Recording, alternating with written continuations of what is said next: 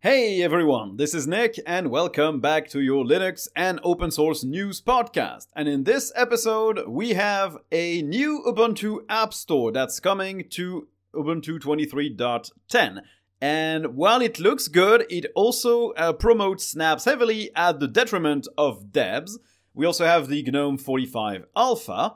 We have Canonical completely taking the reins of the Linux container daemon project. And a lot more distro-related news, some really concerning privacy stuff, the new Threads app from Meta, a lot of stuff to cover. So as always, all the links I use to make this podcast are in the show notes, and all the links to support the show are also in the show notes. So let's get started. So our first topic today will be Ubuntu 23.10. And while there are no big news about what it's going to include in terms of features, what we know is that they're going to replace the old Ubuntu Snap Store based on an old version of GNOME software. It was subpar, it didn't look great, it was slow, it was just worse than GNOME software in every possible aspect. So they're replacing it with a new app that's actually been developed by the community. It's a Flutter-based app, since Flutter is the toolkit that Ubuntu and Canonical want to promote for developing their Ubuntu-specific apps. And it was a community project made to showcase that yes, you can do a better app store than what Ubuntu ships by default, which I think was already clear when you looked at Discover, at the Elementary OS App Center, or even just modern GNOME software. What Ubuntu shipped with was just not good. So this new app should make its debut in 23.10 unless something goes wrong. And it looks good, it looks like way shinier and nicer, easier to browse, it's cool. But it's also accompanied by another change, which is that this new app store will put Snap apps first and foremost. The Ubuntu Director of Engineering actually said that this new app will be Snap first because it's designed around the metadata that Snap packages have and that deb packages might not have. So basically, if an app is available as a deb and as a snap, graphically you will only be able to install the snap. You will not see the deb option. Now they also said that presenting debs and snaps on the same app listing page, the two options at the same time, was a non-goal, which I don't really know what they mean by that. Maybe just that it's like super low priority. They say it's confusing and that it restricts design choices and so that deb support will land later in the app. And this statement is kind of blurry because the community app they base their work on already supports deb packages. When you're on an app listing, you can already see if it's a deb or a flatpak and you can pick the one you want to install. You can even see Debian packages that have no snap equivalents, apps that aren't in the Snap Store but are available in Ubuntu's repos. So the app already supports that. So there was no extra work for them to keep that in, but there was extra work to remove the feature, which is really weird. So I don't know if the statement is voluntarily confusing or if the person didn't quite know exactly what they were trying to say.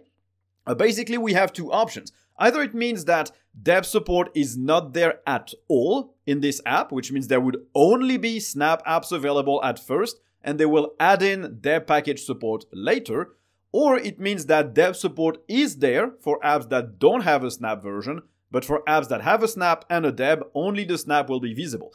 It's not super clear just yet, but what is clear is that they voluntarily removed something that the app already supports, because whatever the case is, if it's just hiding the deb if there's a snap, or if it's hiding all debs, they had to remove a feature that is already in the community version of the app. Now that new app store also removes the 5-star rating system, and they're using a +1, -1 system that Steam uses. So instead of saying, this app is 1 star or 5 star, you just say it's I'm putting it on +1, it's good, or -1, it wasn't good. I think it's a good change. It's what Steam uses generally, and I think it's pretty decent. It basically lets you aggregate scores, and you can't really get review bombed by 0-star or 1-star reviews that will completely eclipse any other review, because a normal review will be 3 or 4 stars, rarely 5. And so if a lot of people just click 1 star all the time, your rating will be down. If a lot of people click -1, it still has an impact, but it has less of an impact than putting a 0 out of 5. So I think it's a good system. Why not? It doesn't truly matter who looks at app ratings on these stores anyways. Generally, when you're looking for an app in there, you know what you want. So you can already try this new app store by using the Edge channel for the store app. Snap supports channels, beta, etc. So they have an Edge channel that already lets you try it out. But I'm pretty sure that this change will be received as yet another move from Canonical to try and push snaps onto people, which is, it kind of sounds like it is, honestly. If the app already supported deb packages and they voluntarily removed that support, then yes, it's a move to push snaps instead of everything else.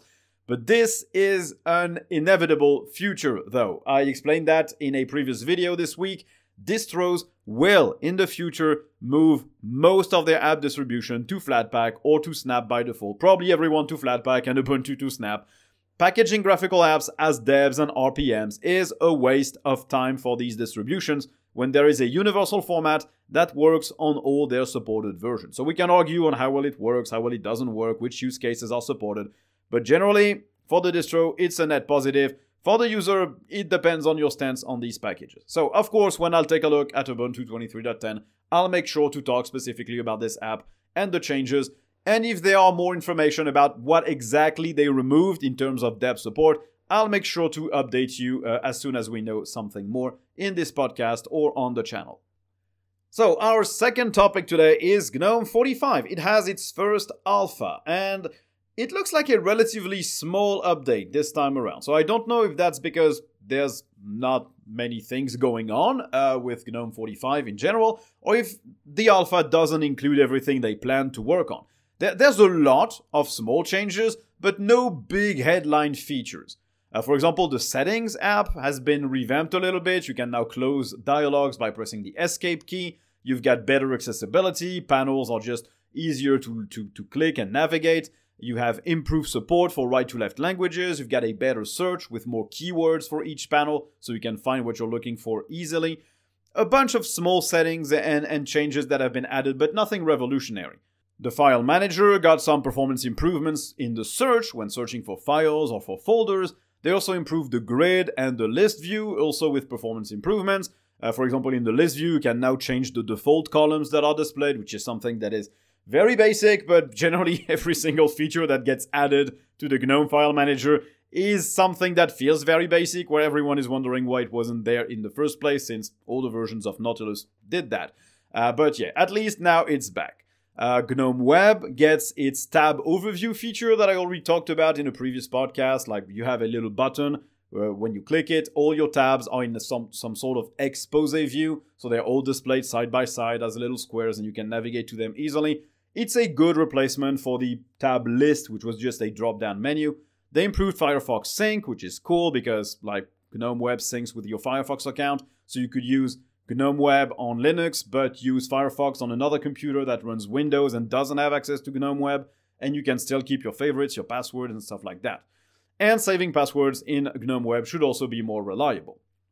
GNOME software gets a few interesting changes, though. First, they will display when updates include security fixes. So, if that's just an optional feature update for an app, like, it's cool, but I don't necessarily need to do it right now. Or, oh, there's a security fix for this important package or library. I need to apply that right now because, my system is at risk if I don't. You will also be able to clear an application's data when uninstalling it. It's something that KDE added to Discover, I think in 5.27. When you're uninstalling an application, you can also clear all the user directory if you want to delete all the settings. You'll have that same option here in GNOME software. And also, you will have a notification in the store letting you know when a Flatpak app that you have installed reaches end of life. So if the app is marked as completely unmaintained or move to another version right now and stop using this old one, you should do your updates, you'll get a little badge in the App Store to tell you should update this thing or stop using it because it's completely unmaintained. Apparently, there's also going to be the new image viewer, which is called Loop. It's been in development for, I think, the better part of a year or year and a half, and it's basically a replacement for the basic image viewer in GNOME. It's more modern, but the main improvements are mostly using gestures like touchscreen or touchpad gestures, and generally just using it on a smartphone because that's also a big focus for GNOME these days. You can just pinch to zoom like smoothly. You can swipe to get to another photo if you have opened the various images at the same time. It's just a better experience if you use your touchpad or a touchscreen to navigate. But for people who don't care about that, I don't think it's going to change much. The gedit or gedit, not really sure how people pronounce that, which is the text editor, isn't dead. It's been replaced in the core GNOME apps by GNOME Text, which is a pretty decent editor, but not as featureful as gedit. So gedit is also updated and got a few improvements, especially for legibility, support for other languages. The calculator app, GNOME Maps, GNOME Builder, all of that also got some small touches and tweaks here and there, better, more, not necessarily better, but more options for users. On the surface, from what we know right now, it looks like a spit and polish release. There's a few tweaks, a few improvements, but there's nothing revolutionary that you have to expect here. No big headline features like the revamped quick settings menu or the background apps or when workspaces moved to being horizontal instead of vertical. It's just smaller things here and there. It looks like a small refinement release, basically. Now, if you know a little bit about containers, you probably have heard about LXD, which is the Linux Container Daemon. It was a project developed by Canonical and Ubuntu, but it was also living under the umbrella of the Linux containers community, which made sense since it was a container project. It made sense to have this integrated with all the various images and other container-related projects. Canonical was one of the main contributors to this project. They founded it, they supported it financially, they contributed a lot of the code. It's a crucial project for them because Ubuntu makes most of its money in the server and enterprise space. They don't make anything, I would say, from the desktop itself. They needed to have that arm of containers, or at least they needed to have investment in there because they can develop tools that they actually want to sell to their customers. So if you don't know about it, it's an open source container management tool. It lets you control, configure, and manage all your containers that you can deploy on your servers or on your machines. And so Canonical is now taking back control and general ownership of the project themselves again. They say it will remain distro independent. They don't plan to make it specific to Ubuntu. The code will still be open source. They won't limit its distribution to a snap package, although they couldn't help but add that the fact that the snap is the best way to run LXD and to get it running on your Linux distro, but they're not going to force you to use snap, at least not right now. And all the code has now migrated onto Canonical's GitHub. The website is now hosted on Ubuntu's website as well, and the community forum on the Linux containers community will be progressively shut down and replaced by Ubuntu's Discourse website. So of course, the Linux containers team said that they respect the decision. It is a Canonical project. They can decide to just grab it and just remove it from the guardianship of the Linux container project. But they also say that they regret this decision, probably because it made more sense to have all Linux-related, container-related projects under the same umbrella. But what can you do? It's their project. They have the right to do that if they want. As long as it stays open source, as long as they don't force using Ubuntu or Snap, and they don't make any weird decisions, I don't see a big problem with that. They also said that, Canonical also said that they want to improve this project further. They want to develop a GUI for the Linux Container Daemon to make it probably easier and more accessible for users, and they plan to keep investing in it in the future. I don't know how this one is going to go down in the community. It just happens on the back of a lot of corporate distrust after the Red Hat incident. So people are already wary of companies controlling open source projects. Ubuntu and Canonical have never been a very, very popular company around the more free software focused communities and people. So this move might not be received all that well because it might be seen as some sort of the beginnings of a takeover from Canonical to try and restrict who can use that project or make it better on Ubuntu so people use Ubuntu and not something else.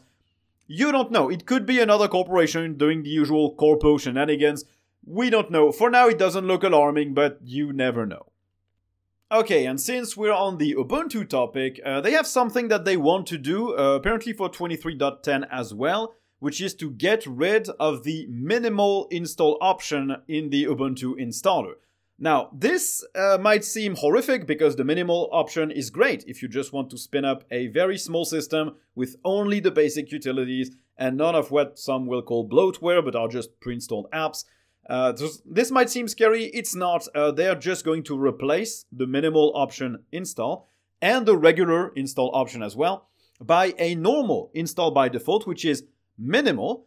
And you then have the ability to choose the apps that you want to add to your install. So basically, every install will have a minimal core of the various utilities that you need, only the stuff that you need, well, that Ubuntu thinks that you need. And then on top of that, you'll have a choice for the various apps that you want to install. So for now, we don't really know. Do they want to offer, like, you can uncheck LibreOffice, you can uncheck Totem Video Player, you can uncheck, I don't know, VLC or whatever. Or will they let you pick a specific app for each category? Like, which Office suite do you want? There's LibreOffice, there's OnlyOffice, there's, I don't know, GNU, whatever. Or do you want to install VLC or Totem or MPV Player or whatever? I don't know. We're not really sure right now, or at least I couldn't find the information. I think they just want to offer people a choice to say, okay, my installs, I never use GIMP or LibreOffice, I don't need that, so I'm going to uncheck them, and so I'm just going to have a minimal install that conforms to my needs. It's minimal because it's exactly what I need and nothing more. And the regular people that just want the whole Ubuntu experience can just have everything, they keep everything checked and they press next and they're good to go. I don't know if that's what they're aiming for or if they have to want basically a ballot screen for multiple apps for each option. Not quite sure. What's more annoying though is that it looks like the ISO would not include all these applications and that you would have to download them at install. And on the surface, it might look like it's the same thing, like you're downloading a smaller ISO, but then you have to download the applications, presumably as snap packages. But in the end, if you have a complete ISO, you can download it once, burn it to a USB, and use that to install on multiple computers without re-downloading anything else. Or you could just lend that USB to someone else who doesn't have to re-download the ISO. If you have a fiber unlimited connection, you don't care. But if you live somewhere where like 4G is your main way of downloading stuff and you have a metered connection, then it's annoying to have to use more data to download apps on multiple computers when you could have just downloaded a full-on ISO. So we'll have to see if they still offer complete ISOs and smaller ISOs that let you download the app at install or not. We'll have to see. I think it's still a pretty good thing. It looks like it's just a proposal for now. Like, the fact that they want to get rid of the minimal install and offer selections of apps seems pretty much acted now.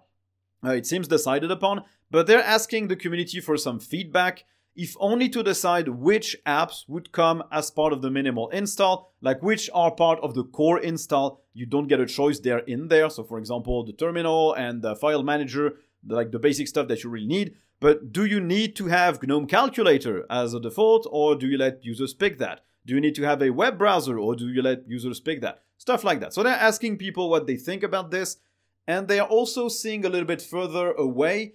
This is probably not going to land in 23.10, but in the future, they want to offer app bundles. So for example, you say, hey, I'm here for content creation. So they're going to give you an app bundle with Kdenlive, with, I don't know, Inkscape, GIMP, and stuff like that. Could be cool. Or also the possibility for users to bring their own app list. So maybe you could just have a small text file with a few names of apps, and you say, okay, I want everything that's in this file, and it automatically downloads and installs that. That would be pretty cool, especially if they can sync that with some form of account. I think they already have like a Ubuntu single sign-on something. If they could link that, that could be cool. Because that would mean you could restore all your installed apps with just they wouldn't have to store a lot of stuff, just a simple list of text, a simple text file with a list of apps. It wouldn't be too hard. So this is me extrapolating. They said they want to have users bring their own app list, but I don't know if they're going to implement some kind of syncing solution or not. I think it's a good approach. I think it's great that users get to decide at install to choose what they want to have on their system and not waste time uninstalling that afterwards. I think it's cool. It's a good decision. And if it leaves a minimal install that is minimal enough for people, if their minimal install doesn't include, I know, GIMP, because a lot of people don't care about GIMP, then I'm all for it. Now, still on the topic of distributions, we now have BlendOS 3 available for download. And you might wonder, why should you care? Because it's basically a small community distro that you might never have heard about. But it brings a few interesting things. It's an immutable distribution. It's Arch-based. And it does pretty much the same thing as Vanilla OS, which I already reviewed on my YouTube channel, which is immutable based, but access to every single packaging format you might want through containers. In BlendOS 3's case, it's running with Podman. And so basically you just install any package you want, it automatically creates a container with the right distro, the app is automatically added to your app menu, and when you launch it, it's completely transparent, you don't know it's running from a container, it's graphically accelerated, and you can't really notice any performance difference.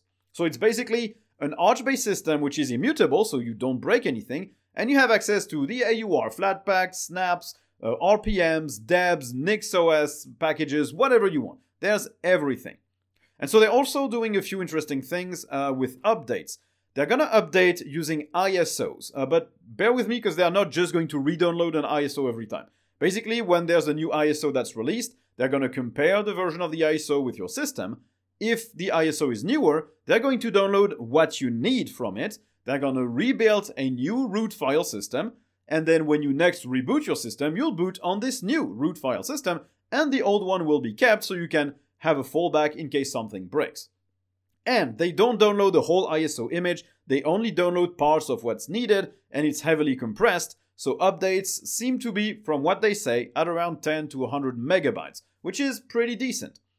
This distro supports a lot of desktop environments, GNOME, Plasma, Cinnamon, XFC, Mate, and LXQt, and they added a single command which lets you change the whole desktop environment you want. You don't have to hunt for packages, choose what you want. You just run one command with the name of the desktop and it installs everything you need, which is really cool. And apparently this command also lets you set that new desktop as the default, set the theme, etc. as the default for this desktop. So you can't really have mixed and matched cursor themes, icon themes, and stuff like that, which can happen, for example, in Fedora. You install GNOME, then you install KDE. Your KDE is going to look weird, or your GNOME, when you reboot in GNOME, will look weird because it's going to have some settings changed by KDE itself. Now, BlendOS 3 also borrows from NixOS. They're bringing a simple YAML file to reproduce your dot files, your containers, your app associations. So it's a declarative YAML file where you can say, okay, when you build my system, you need to include this, that, and that, and that, and automatically when the system is rebuilt or updated, it will go look for all of this and make sure that everything is always the same. And if you need to reinstall, you can just grab your file and use that to rebuild the exact same system. So that's pretty cool. And they also have a graphical package installer. It's not a package manager, it's a package installer. And basically it's just a simple drag and drop operation. You grab your deb or your RPM or whatever, you slide it on here, and it will automatically install this package into the right container or create and start a new container if you don't have one that can run these packages, and everything stays completely transparent. So as I said, it's based on Arch, but don't expect the Arch experience here. It is immutable, it is image-based, it's much more like SteamOS than like regular Arch. And it's a super interesting concept. I already explored it with Vanilla OS. I'll left a link to it in the show notes. But BlendOS does look a little bit more user-friendly in terms of making all that container stuff transparent for users. So I will definitely give it a look pretty soon now that version 3 is out to see how it compares to Vanilla OS specifically. Now we have more news on the Red Hat saga. I truly hope this is the end of it. It's not a major thing. It's just Rocky Linux and Alma Linux answering to Red Hat, basically. They published statements explaining how they will keep access to the latest source code despite the Red Hat restrictions. So Rocky Linux, for example, said that they will use the public UBI containers that are freely available from Docker Hub without entering into a license agreement with Red Hat, without becoming a paid customer or whatever, so they can escape the terms and conditions that Red Hat tries to add on top of the GPL, so you can't really use the exact code of Red Hat at the exact versions that they pinned. So they basically will spin up a Red Hat instance for free and grab the source RPMs from there. They say this allows them to get access to the source code without agreeing to the terms and conditions, which is basically the main issue here. So what Red Hat did serves no purpose because a solution was figured out and will probably not be a lot more time intensive than it was before. Alma Linux is also evaluating a bunch of ways to do the same thing, but their own blog post focused more on the actual value that these Red Hat rebuilds provide, because that was a thing that Red Hat attacked, basically saying, these rebuilds contribute nothing, they serve no purpose, they're useless. And well, I didn't quite know what to answer to that personally because I don't personally have a use case for them and I didn't really know what people use them for. But yeah, the Alma Linux blog is kind of compelling.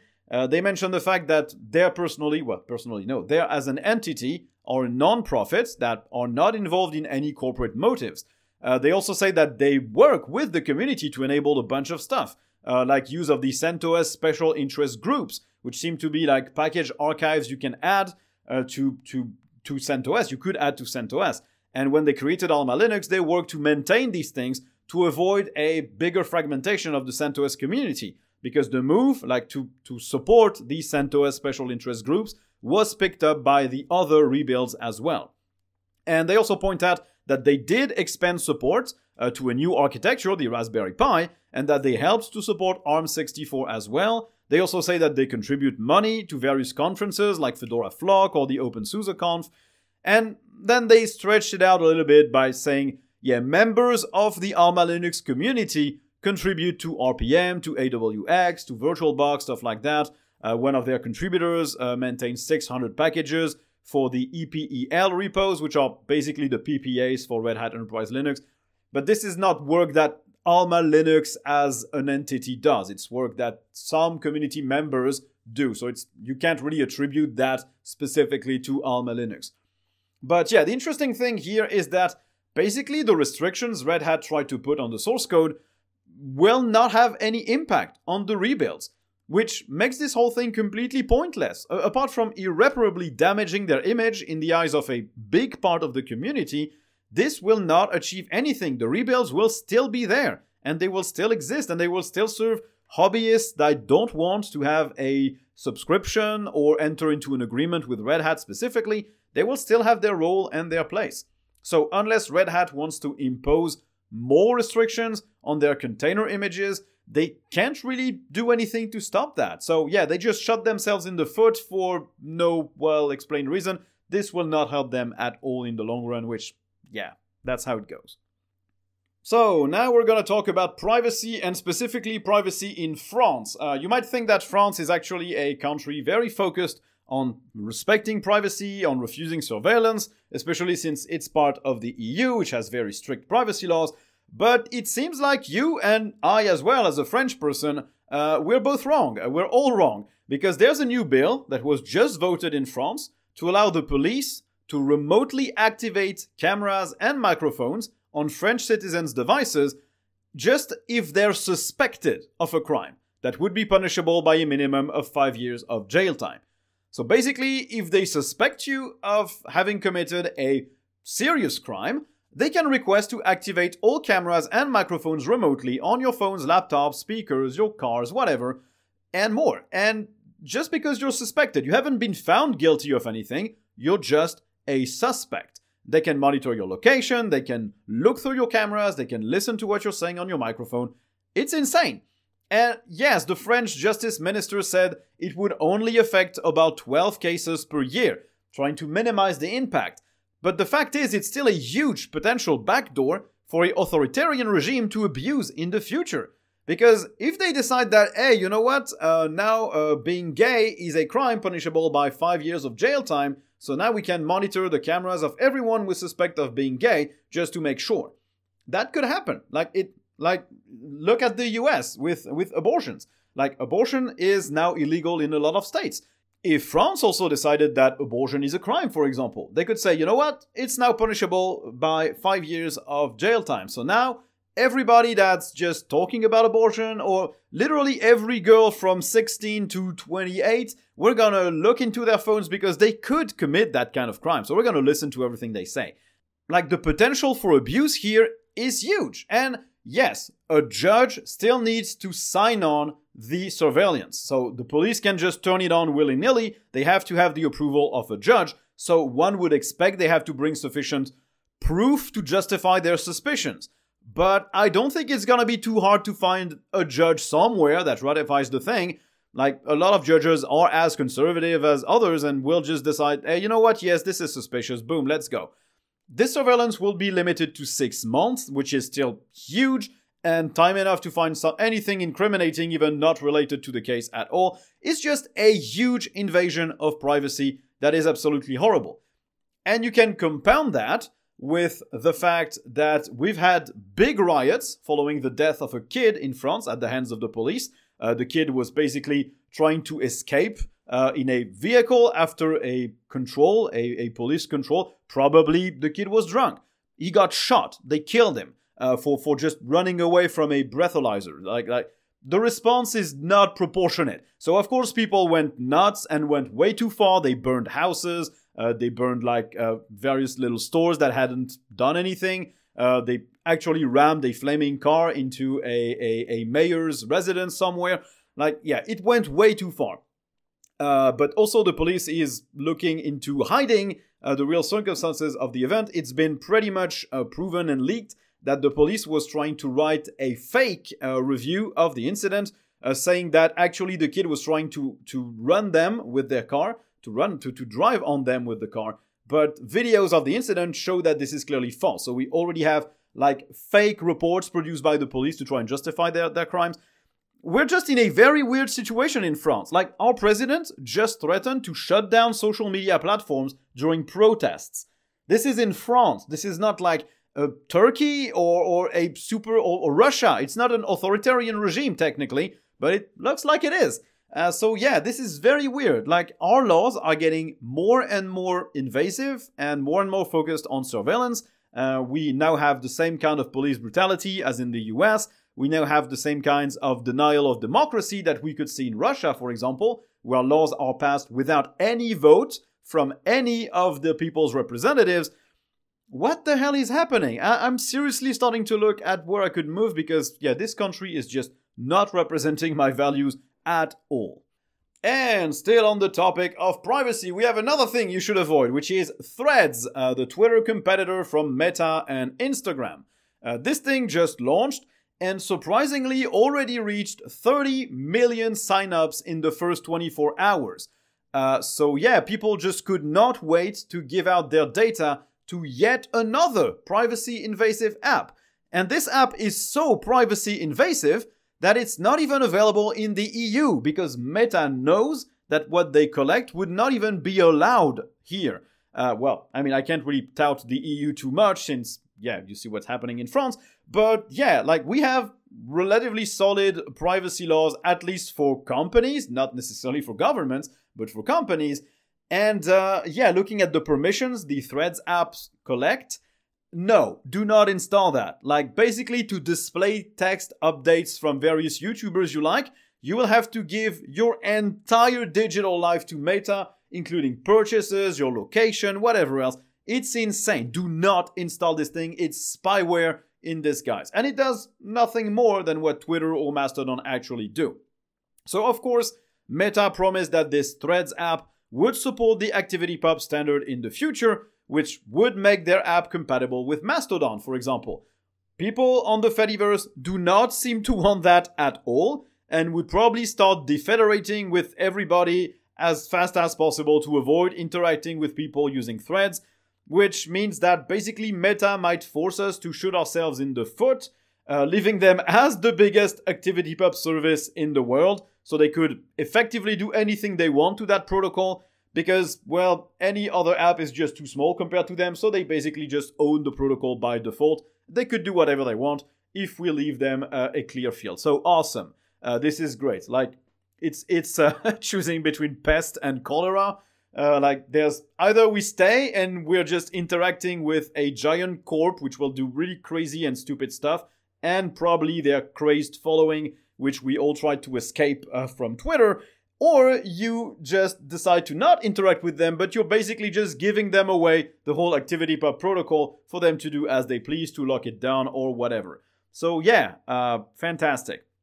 And on top of that, to add to the shit show, it looks like Elon Musk, the owner of Twitter, is now pretty shaken by this. Twitter has threatened to sue Meta for this new Threads app, alleging that it infringes on their intellectual property, that they hired ex-Twitter employees. It's also the complete usual Elon Musk tantrum and bullshit. Whatever. Who cares about this, basically? Why didn't I even include that in the podcast? So, basically Elon is saying, I fired so many people that there's no way Meta hasn't hired a single one to work on Threads, and they probably know some trade secrets for some reason, but we didn't really log that into a non-compete agreement. We just let people leave, and we didn't care about that because we wanted to get rid of them super fast. But now we're realizing maybe it was a mistake, so yeah. So another social media for the entire world. Whatever Mastodon does, we're pretty much screwed because Meta will control the ActivityPub protocol just by their single size. It's a shit show for Twitter because, well, they have a huge competitor that seems to attract a lot of people, at least for a start. And it's a huge mess for privacy in general because apparently 30 million people still haven't learned that using Facebook products is completely stupid. Oh, and also if you want to delete your Threads account, you will have to also delete your Instagram account, so no one will ever delete their Threads account. So yeah, we live in a absolute shit show of a world in terms of privacy and technology. It's great. And now we're gonna move on to more fun stuff, the gaming news. So first, we have a new beta for Steam. This new beta improves compatibility for Linux, specifically for window managers, like OpenBox. Apparently, on some window managers, you could not really click the menus in Steam. They didn't register, probably because the window wasn't properly focused or something. So now it should be the case. And it's quite interesting, because it means that Valve doesn't just care about the Steam Deck or SteamOS or the major Steam distros. They care about Linux in general, apparently, because who cares about window managers, right? But they must be thinking, hey, you know what? Even though, it's the advanced users, it's probably not the majority of Linux users that have a window manager set up or even OpenBox set up. But we're still going to cater to that because why the hell not? We don't have anything better to work on, basically. It's interesting. It shows a real respect for Linux as a whole, which is really cool. And there's also a small fix in this new beta, which should prevent crashes on NVIDIA GPUs at the cost of some window flickering and artifacts, which should not be there on Intel and AMD GPUs anymore. Now, it also looks like the Steam Deck is slowly gaining control of the entire Linux gaming scene. 40% of Steam users, judging from the Steam survey, 40% of these Steam users are now using SteamOS. And the second most run distro is Arch at 8.3%, so far, far below. And Ubuntu after that, 7.8%, and then it's just little pebbles here and there. Of course, Windows is still 97% of the Steam market share, but Linux is now gaining on macOS quite fast with 1.44% versus 1.79% for Apple's OS. And one would expect it's just on the back of the Steam Deck, which means that really no one games on a Mac at all. And overwhelmingly, it seems like Linux gamers prefer AMD hardware. Like AMD CPUs represent 67% of the installed base for Steam on Linux, which is a big contrast to the situation on Windows, where Steam users favor Intel at 67%. So it's basically the opposite. On Linux, people have AMD CPUs, and on Windows, people basically mostly use Intel CPUs. And I think, of course, there's the Steam Deck to thank for that. It has an AMD APU. The Steam Deck is 40% of Linux gamers, of Steam gamers, so it's enough to skew the result a lot in AMD's favor. But it's still interesting. Why would Windows users favor Intel over AMD when it's been made pretty clear for a while now that Ryzen CPUs are generally a better value for money? It would be interesting to see NVIDIA versus AMD in terms of GPU and the distribution on Linux compared to on Windows. Would people on Windows also favor NVIDIA a lot and on Linux AMD a lot? This one I would understand, because drivers on Linux for AMD are generally more polished and better if you don't buy the very latest graphics card, which will take 6 months to be correctly supported. But generally, AMD is better on Linux for GPUs. Would this thing be completely inverted as well? It's interesting. We're basically always trying to be the opposite of everyone else. But yeah, this will conclude this Patreoncast. Sorry for being kind of ranty on the French stuff, but this absolutely affects me personally. I live in this country, and every single breach of privacy or of democracy, or every step that a country takes towards a more totalitarian regime is really deeply felt because, well, that's where I live, so it hurts. It hurts more than when it's in the US where I don't live. And believe me, it still annoys me when it's the same kind of stuff in the US, so you can imagine why I was so pissed for this kind of news. So, thank you all for listening to the podcast. I hope you enjoyed it. As always, all the links, if you want more details about any of these specific articles or little snippets, they're all in the show notes. If you want to support the show, all the links are in the show notes as well. So, thank you all for listening. Thank you to everyone who supports the show. And I guess you will hear me in the next one. Bye!